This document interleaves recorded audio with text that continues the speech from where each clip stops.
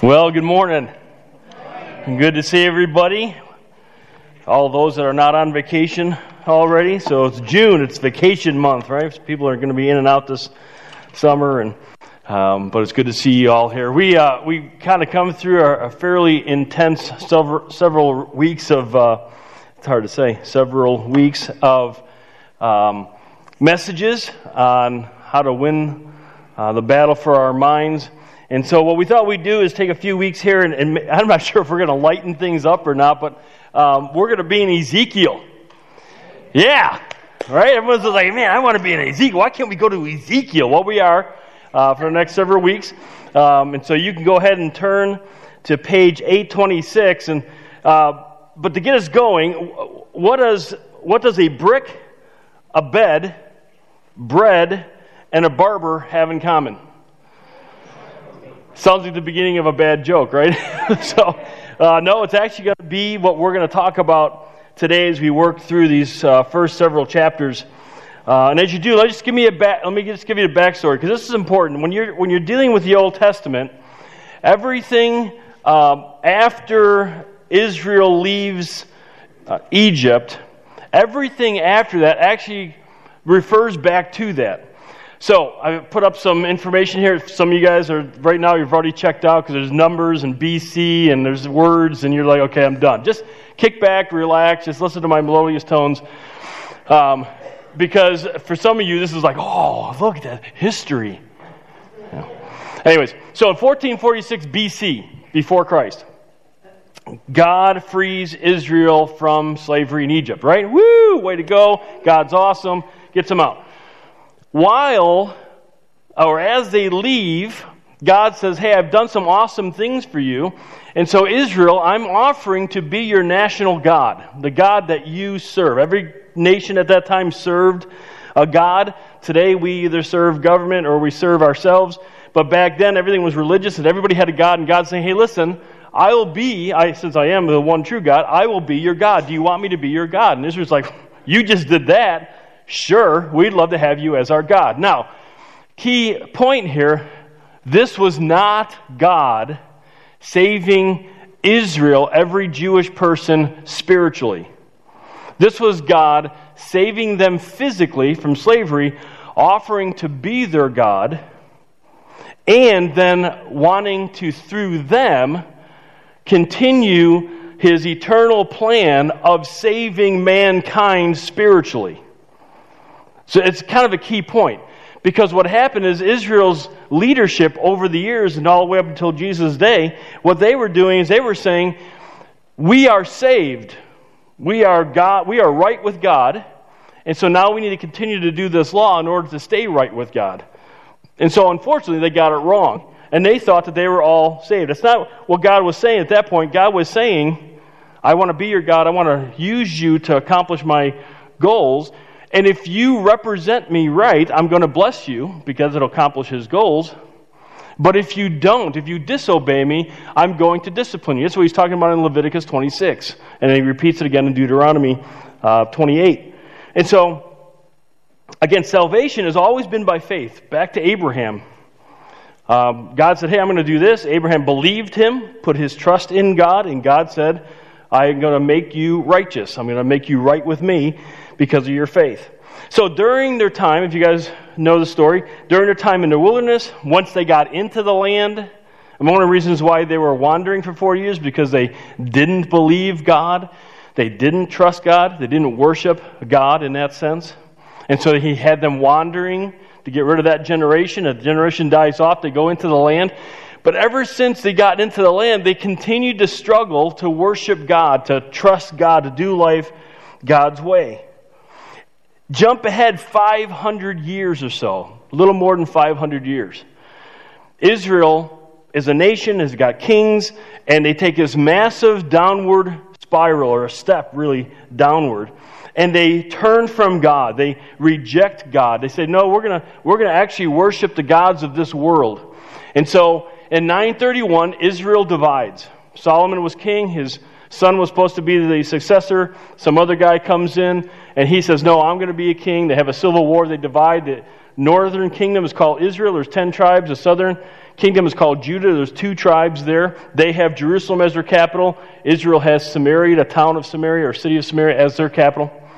Then in 722, 200 or so years later, King Shalmaneser of Assyria, because of Israel's failure to represent God right, they disobeyed, they were misrepresenting God. God sends this nation because he said, listen, back in, 1446 BC, he said that if you fail to follow me, if you fail to do what it is that I've called you to do to be the nation that's going to represent me, I will discipline you. And there's a bunch of different ways he's going to discipline them. Ultimately, if they can't get their act straight, he's going to bring nations from around them, the ones that they're going to choose to worship, and he's going to use them as his discipline tool to get Israel to return to him. It's going to make, they can say, hey, you want to follow their gods, and let their gods protect you. And so hands off, because he's a loving God. He's not going to force himself. So 722, Israel, the northern kingdom, was just terrible the entire time. And so they got taken out early.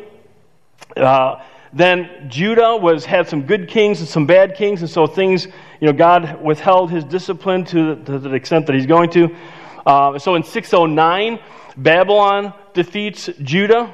King Jehoiakim, who is the king at the time, he becomes a servant to Nebuchadnezzar. And so he's there, he's ruling, but he's ruling because Nebuchadnezzar is letting him to do that. 606, 3 years later, he doesn't like that anymore, so he rebels against Nebuchadnezzar.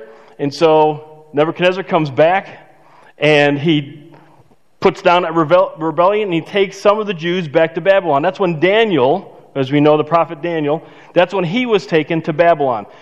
Daniel's in northern Babylon, which is present-day Iraq, by the way, and he's in northern Babylon, and he's actually a prophet, but he's in the government, so he's kind of a powerful guy.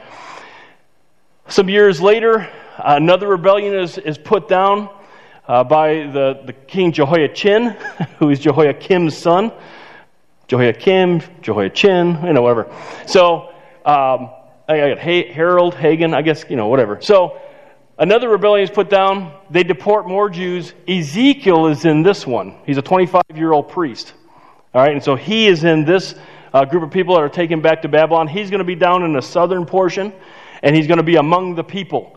So Daniel in government, and at the same time, you've got Ezekiel, who is among the people, and we'll see that as we go through this.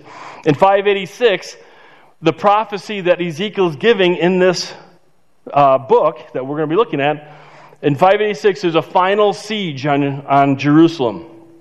And this is the one that Ezekiel is going to be prophesying about and telling us about. So we got Ezekiel and Daniel prophesying in Babylon, while Jeremiah, who's been at it for about 35 years now, he's prophesying in Jerusalem. All right? In fact, Daniel talks about reading Jeremiah's writings, which is kind of a cool thing. But that's how those 3 guys are connected.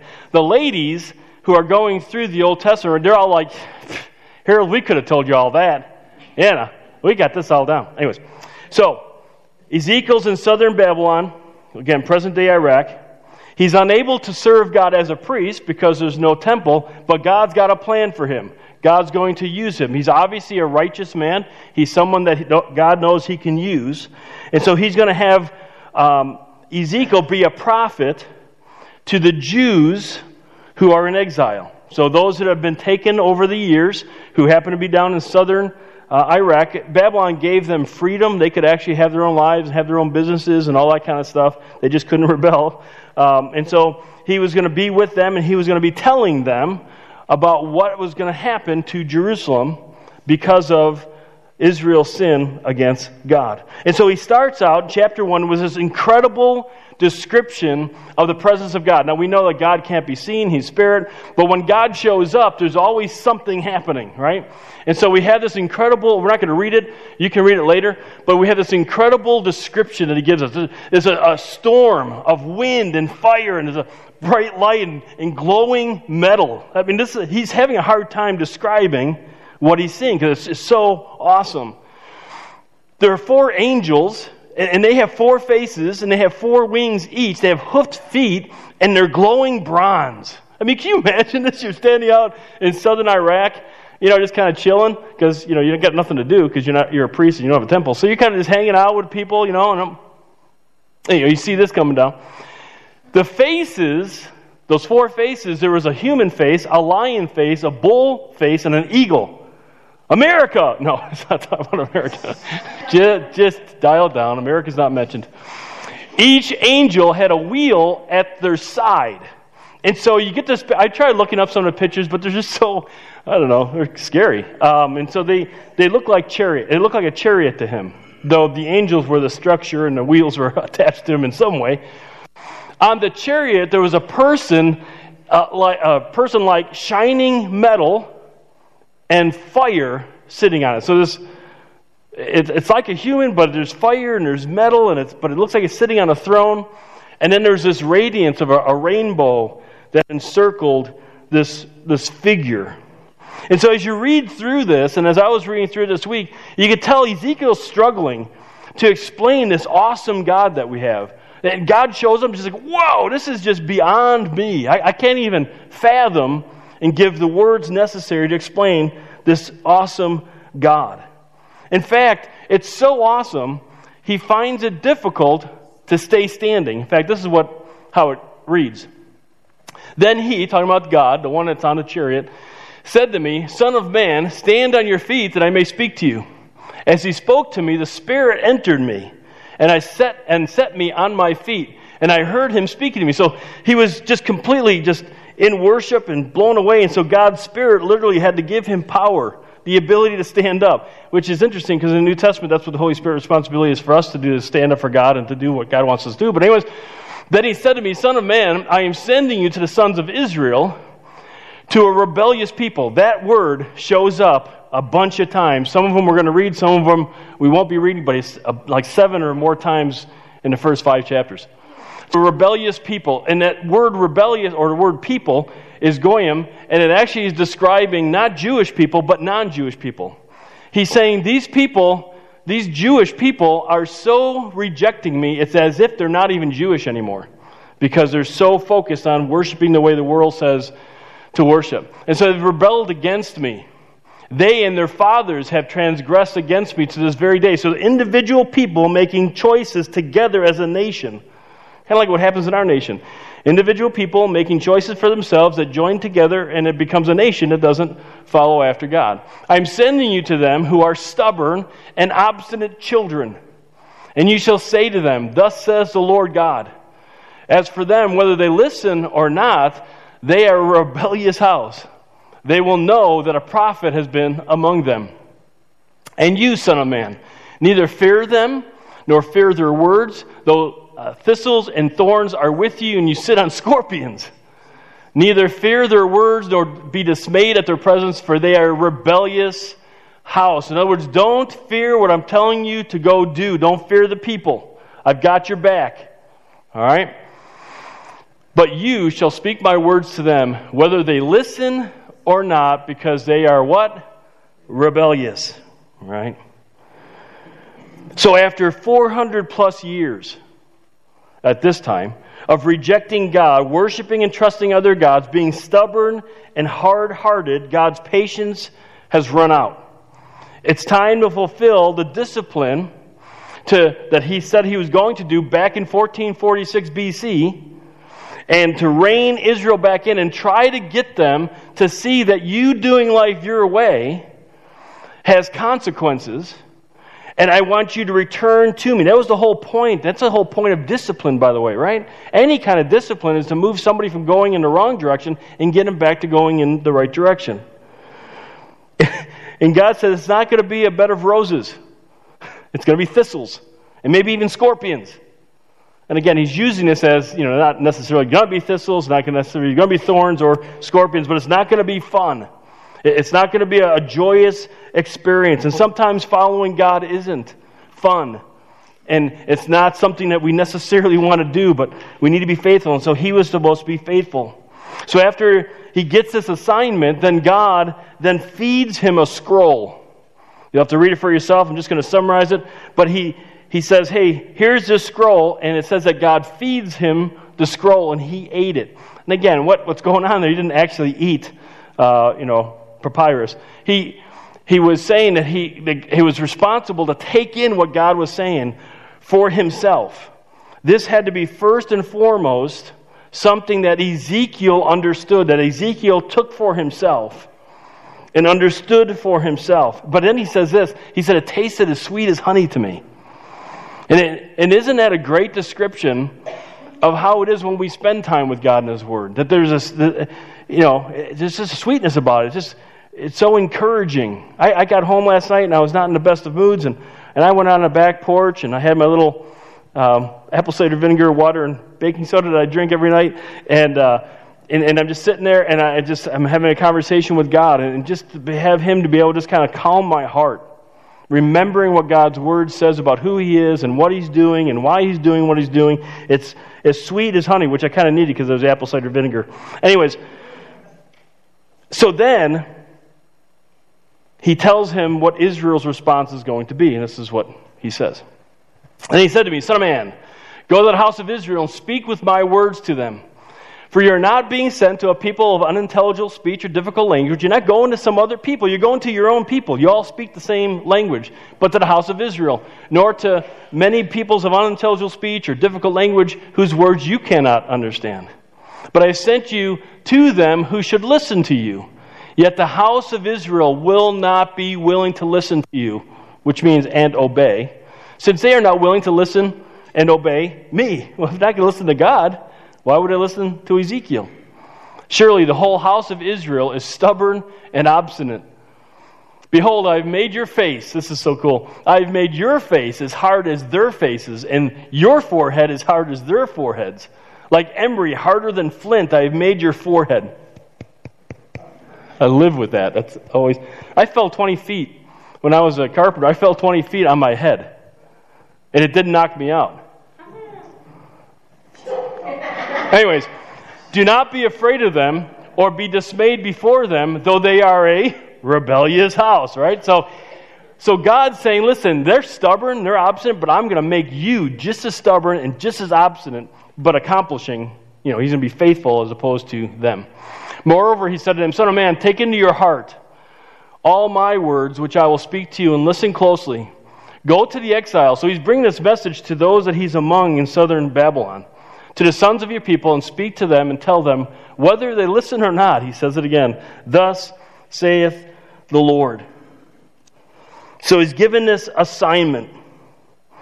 And though Israel will choose to not listen to Ezekiel, he's not to be afraid, because he's going to be made by God, empowered by God to be just as stubborn, to be just as obstinate, but in the sense of following through. He's going to be determined to do life God's way and respond. So then this happens. Then the Spirit lifted me up, and I heard a great rumbling sound behind me. What's happening? God's presence is starting to move again. Blessed be the glory of the Lord in this place. That's what it's this rumbling sound, and he's kind of hearing this phrase, blessed be the glory of the Lord in this place. And I heard the sound of the wings of the living beings touching one another, and the sound of the wheels beside them, even a great rumbling sound. So the Spirit lifted me up and took me away, and I went embittered in the rage of my spirit. What? And the hand of the Lord was strong on me. Then I came to the exiles who lived beside the river Chebar at Tel Aviv. That's where he lived as well. So he's kind of being brought back to where all these people are kind of hanging out. Again, back in the day, they kind of all hung out and in the marketplace and that kind of stuff. And I sat there 7 days where they were living, causing consternation among them or between them. So here's the Spirit takes Ezekiel, and now he's got this stern look on his face, right? He's got flint in his forehead. He's got the stern look on his face. He's sitting there, by the way, in silence. But it says that he's embittered in the rage of his spirit, and then he causes consternation, or there's consternation among them. So what's he talking about there? Number one, that Ezekiel is emotionally distraught. This is a huge emotional burden for him to carry. Why? Because, number one, he's got to carry it. To a people who have sinned against God, and he knows their sin. He's been involved in their sin in that sense. He's seen it all as a priest. He was trying to get people to come back to God, but that wasn't working. And so he's distraught over it. He's emotionally worked up about it. These people have sinned against God. He's been wanting them to do it, but he's the one who's going to have to bring the message, and then they're going to reject him. So he's not emotionally happy about all this. This is a struggle. This is difficult for him. And this is causing consternation among them. I mean, think about it. How would you feel if anybody showed up at your house and sat down in your living room, was there for 7 days, didn't say a word, and was like this the whole time? Because that's what's happening. He's emotionally worked up. He's not happy. He's got this look of frustration on him. So it's going to cause consternation, right? You're going to be appalled. You're going to be dismayed. You're going to be terrified. You're going to be horrified. This is Ezekiel. This is a guy they've known. They've lived with this around this guy. They were neighbors. And all of a sudden he shows up where they're sitting down and he is not saying a word. Hey Zeke, what's going on, man? What's the problem? Not saying a word. Because he's not supposed to say anything unless God tells him to speak. And he's sitting there. And they're trying to figure out, why is he sitting here? Why is he doing this? This is frustrating. This is scary. So here's one of their priests. He's out of work. He doesn't have anything to do. He's hanging out by them, sitting stone-faced, silent, 7 days. So he starts on a Monday and it's Sunday, whatever. After 7 days, God tells him that he's appointed as a watchman for Israel. In other words, he's going to be the one warning Israel of trouble that's coming down the pike. So he's getting him set up because he's going to be explaining about this final siege that's coming their way. And God says this: if you don't do this, if I tell you, if I say, tell them that what they're doing is wrong and that they're going to be disciplined for it, and you don't, those people who die, their deaths are on your hands. Yikes. He's supposed to bring a message to these people. But if he doesn't do it, God's saying, hey, listen, their deaths are on your hands. But God's not done with Ezekiel yet. There's still more instructions before he begins this assignment that he's been given. And so we read this. The hand of the Lord was on me there, and he said to me, get up, go out to the plain or to the valley, and there I will speak to you. So I got up, went out to the plain, and behold, the glory of the Lord was standing there, like the glory which I saw of the river Chebar, and I fell on my face. Just this little side note, I mentioned this to the Serve class yesterday. It's interesting in the Scripture, when you read through the Bible, anytime someone's in the presence of God in worship, they fall on their face. Now, if you've ever watched TV with faith healers, which direction are people falling? Backwards. I'm not saying there's anything there. I'm just saying interesting. Just, me making notes of things that happen in church and in Christianity. Anyways, so now this is the second time he's fallen on his face. The Spirit then entered me again, and made me stand on my feet. And he spoke with me and said to me, go, shut yourself up in your house. As for you, son of man, they will put ropes on you and bind you with them so that you cannot go out among them. I'll explain that. There's some debate as to what God's saying there, what he means. Moreover, I'll make your tongue stick to the roof of your mouth. So he's eating peanut butter, is I think what's happening. So that you will be mute and cannot be a man who rebukes them for their rebellious house. In other words, God's saying, I don't want you saying anything. I want this coming from you. I'm going to shut you up until I say something. But when I speak to you, I will open your mouth, and you will say to them, thus saith the Lord God. He who hears, let him hear. And he who refuses, let him refuse. For they are a rebellious house. And so he gets this instruction. He falls down in God's presence. He has the Holy Spirit lift him up so he can stand there because God wants to speak to him. He's told to go hold up in his house, and then there's going to be ropes put on him. Now, the question is this literal or is this figurative? Who's going to be putting ropes on him? What's the rope thing and that kind of stuff? Again, these are prophetic things, and so sometimes it's kind of, I'm not really sure. But, so So here's how I view it, just from my studying what that is. And again, I'm not a scholar, but I've done some reading and studying on guys who are. And so I take this. I don't believe it's literal. And the reason for that is because there's no indication that the exiles, the Jewish exiles, were violent with Ezekiel.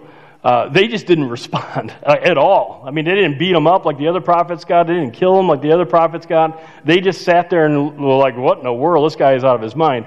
And so this is probably more of a figurative in the sense that he's at his house and he's thinking about this responsibility that he has and bringing a message to God, and the fact that Israel is going to reject him. He knows what rejection looks like because of the other prophets. No doubt he was actually watching Jeremiah prophesying, getting beat up back in the day, and so he's getting all kind of worked up, and that fear is tying him up. The ropes are fear that their response or lack of response is going to cause him to be fearful and cause him not to want to leave the house. And so then the last thing God tells him is that throughout this assignment, he won't be able to speak unless God gives him the words to say. Which, by the way, may be wise for us. Maybe oftentimes we shouldn't really speak unless we bring what God says in any given situation. And just a side note, you can write that down. Free advice. Take it for what it's worth. So, you think he's got it bad? Yes? No? You think he's got it bad? Well, just wait. Just wait what God has for him. Now, I'm not going to read all these verses. I'm going to try to take you through these verses as best I can and summarize them for you. He wants Ezekiel to act out what God's going to do to Jerusalem. All right, so this is what Ezekiel. This, by the way, is where the bed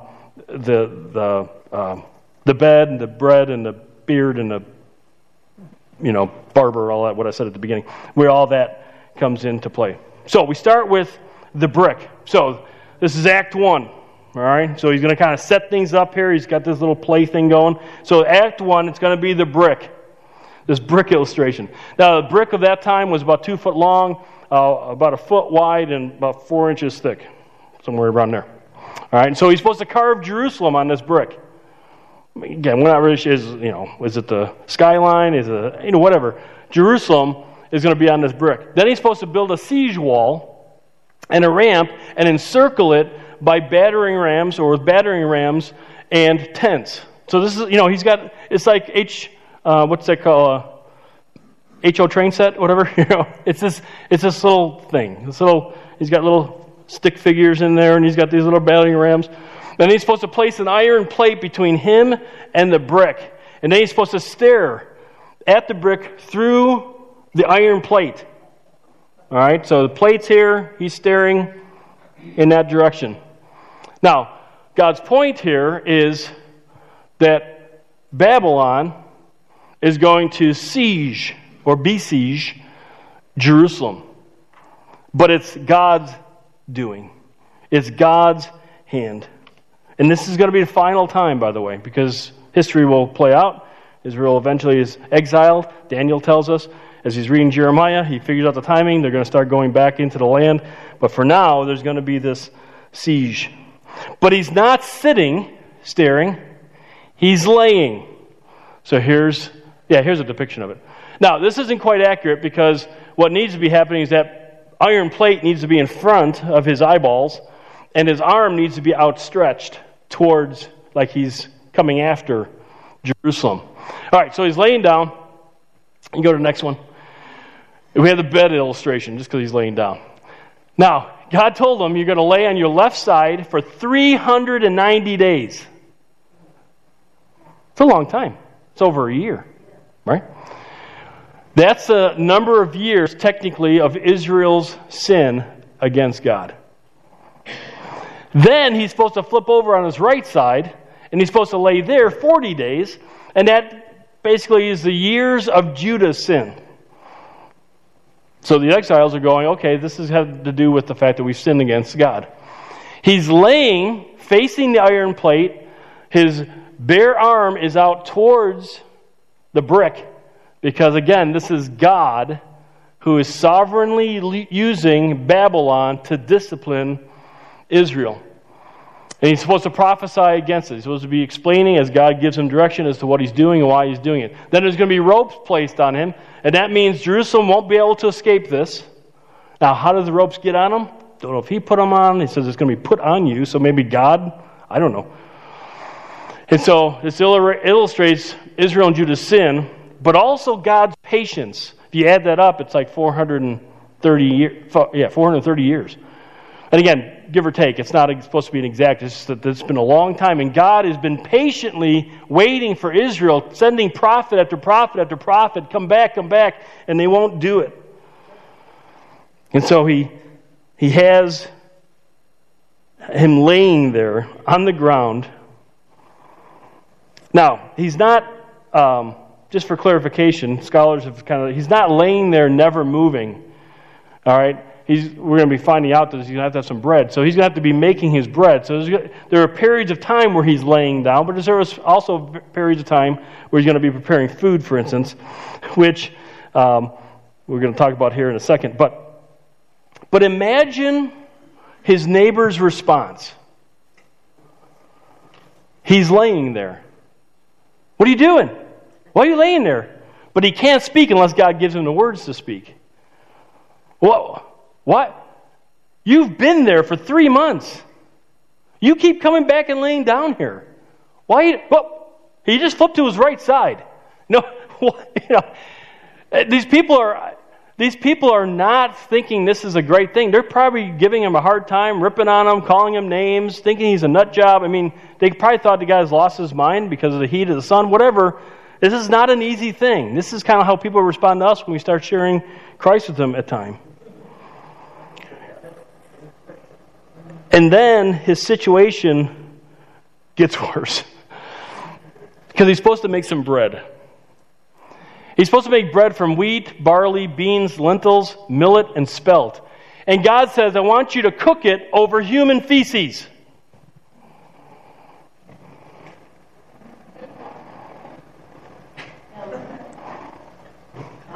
Ooh. I mean, right? He's like, Lord, please. I've been faithful to you. I've been ceremoniously pure before you. I've never done anything like this, and this would make me impure. And God relented. Okay, you can use cow dung. Oh, good. Whew, cow dung.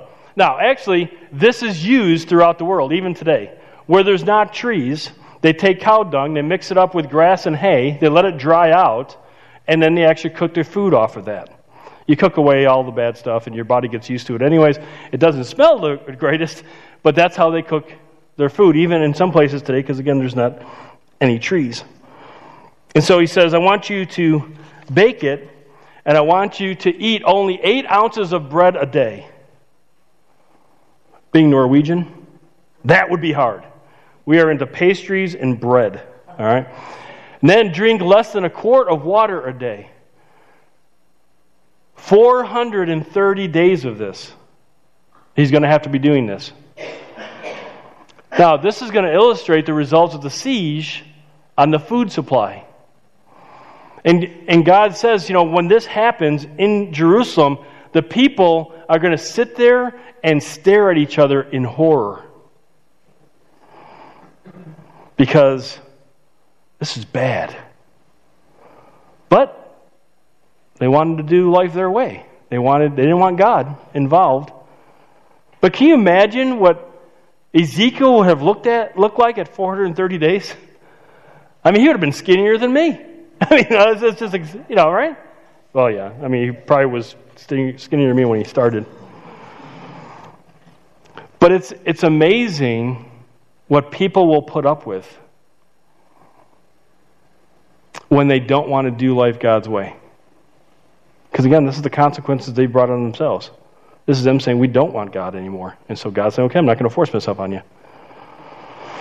And then the last act, and that is the barber. He himself is his own barber. So after all that, when everything is said and done, after the 430 days, Ezekiel is supposed to cut his hair and his beard, and he's supposed to weigh them, the hair, and he's supposed to divide it out into 3 equal parts. He said, take a third of it and burn it. That means a third of the people are going to die from plague or famine in Jerusalem. He said, slice a third of it with a sword. He's supposed to go around town just slicing up his hair. He's supposed to, this is so everybody sees what he's doing. A third of the people will fall by the sword. And then scatter a third in the wind. And he said a third of the people are going to be taken and just spread to all the nations in the area. So what in the world do we take as takeaways from all that? That's Ezekiel chapters 1 through 5. Thank you very much. But what are our takeaways? What do we pull from this? Well, the number one thing is this.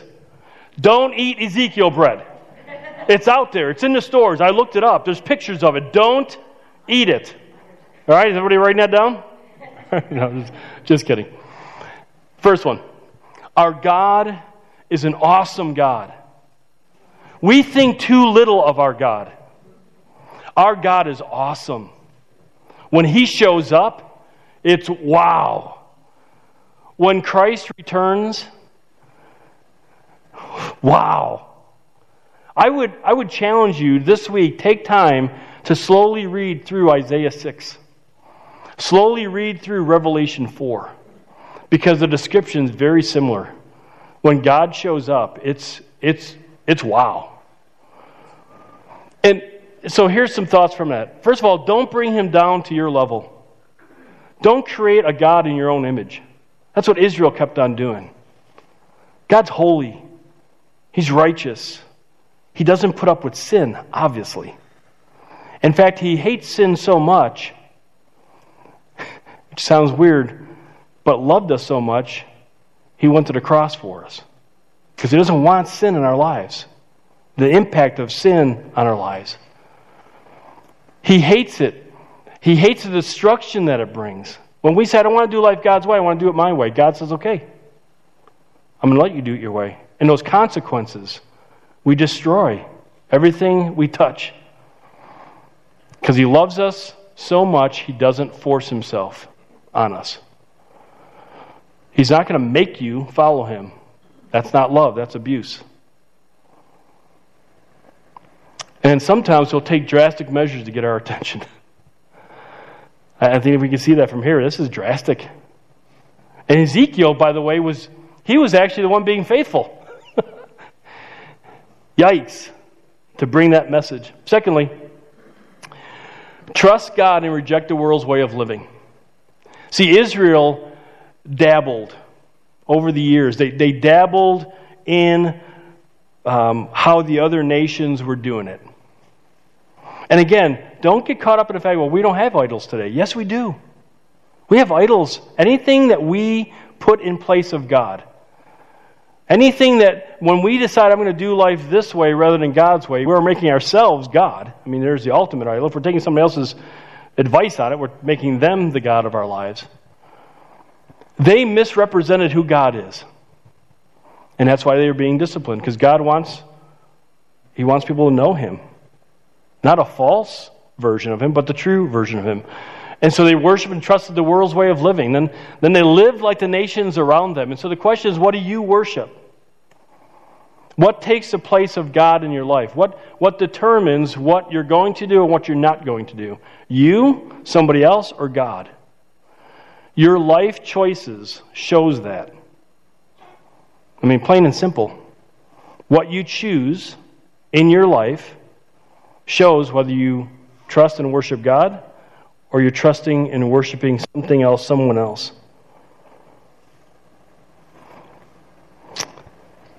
Third one. Feeling like Ezekiel in our world is normal. You know, I think we need to understand that. I don't know about you guys, but I read the news, and I make the stupid mistake of scrolling through Facebook, and I see everybody telling me what's bad about the world and what I should be concerned about and what new thing I should be worrying about and what I should be putting my energy in and what I should, boycott this and boycott that, and this is a bad thing and this is a bad thing. We got to understand as Christians, we should be feeling bad about this world. But that's not our purpose. It wasn't Ezekiel's purpose. He was kind of worked up about it, and it should have been. Israel was messing up. Our nation is messing up. But we have to understand that God is using us to work out His eternal plans. And like God strengthened Ezekiel to do what he needed to do, He's going to strengthen us. He's going to give us, not that we should walk around with frowns on our faces, but He's going to give us the determination too to do what God has called us to do. Here's something, and I haven't really processed this. I'm going to throw this out at you guys, and you guys can try to maybe process it. But God said He would hold Ezekiel responsible if people died because he didn't share God's message. And so I looked at, okay, Lord, is this an application for us today? So like I said, I'm just throwing it out. What if I don't share the message of the gospel? Because that's our message. Again, I'm just throwing it out there. Just you can smack that around at lunchtime, talk about it. And so then the last thing with that is that we need to represent Him well and draw people to Him for salvation. Again, that's our message. That's what God has called us to do. No matter how fearful it might be, no matter how the people may respond to us, if they may reject us, we still do what God's called us to do, to bring the message of Jesus Christ. Let's go ahead and close in prayer. Go ahead, you can stand. We'll close in prayer.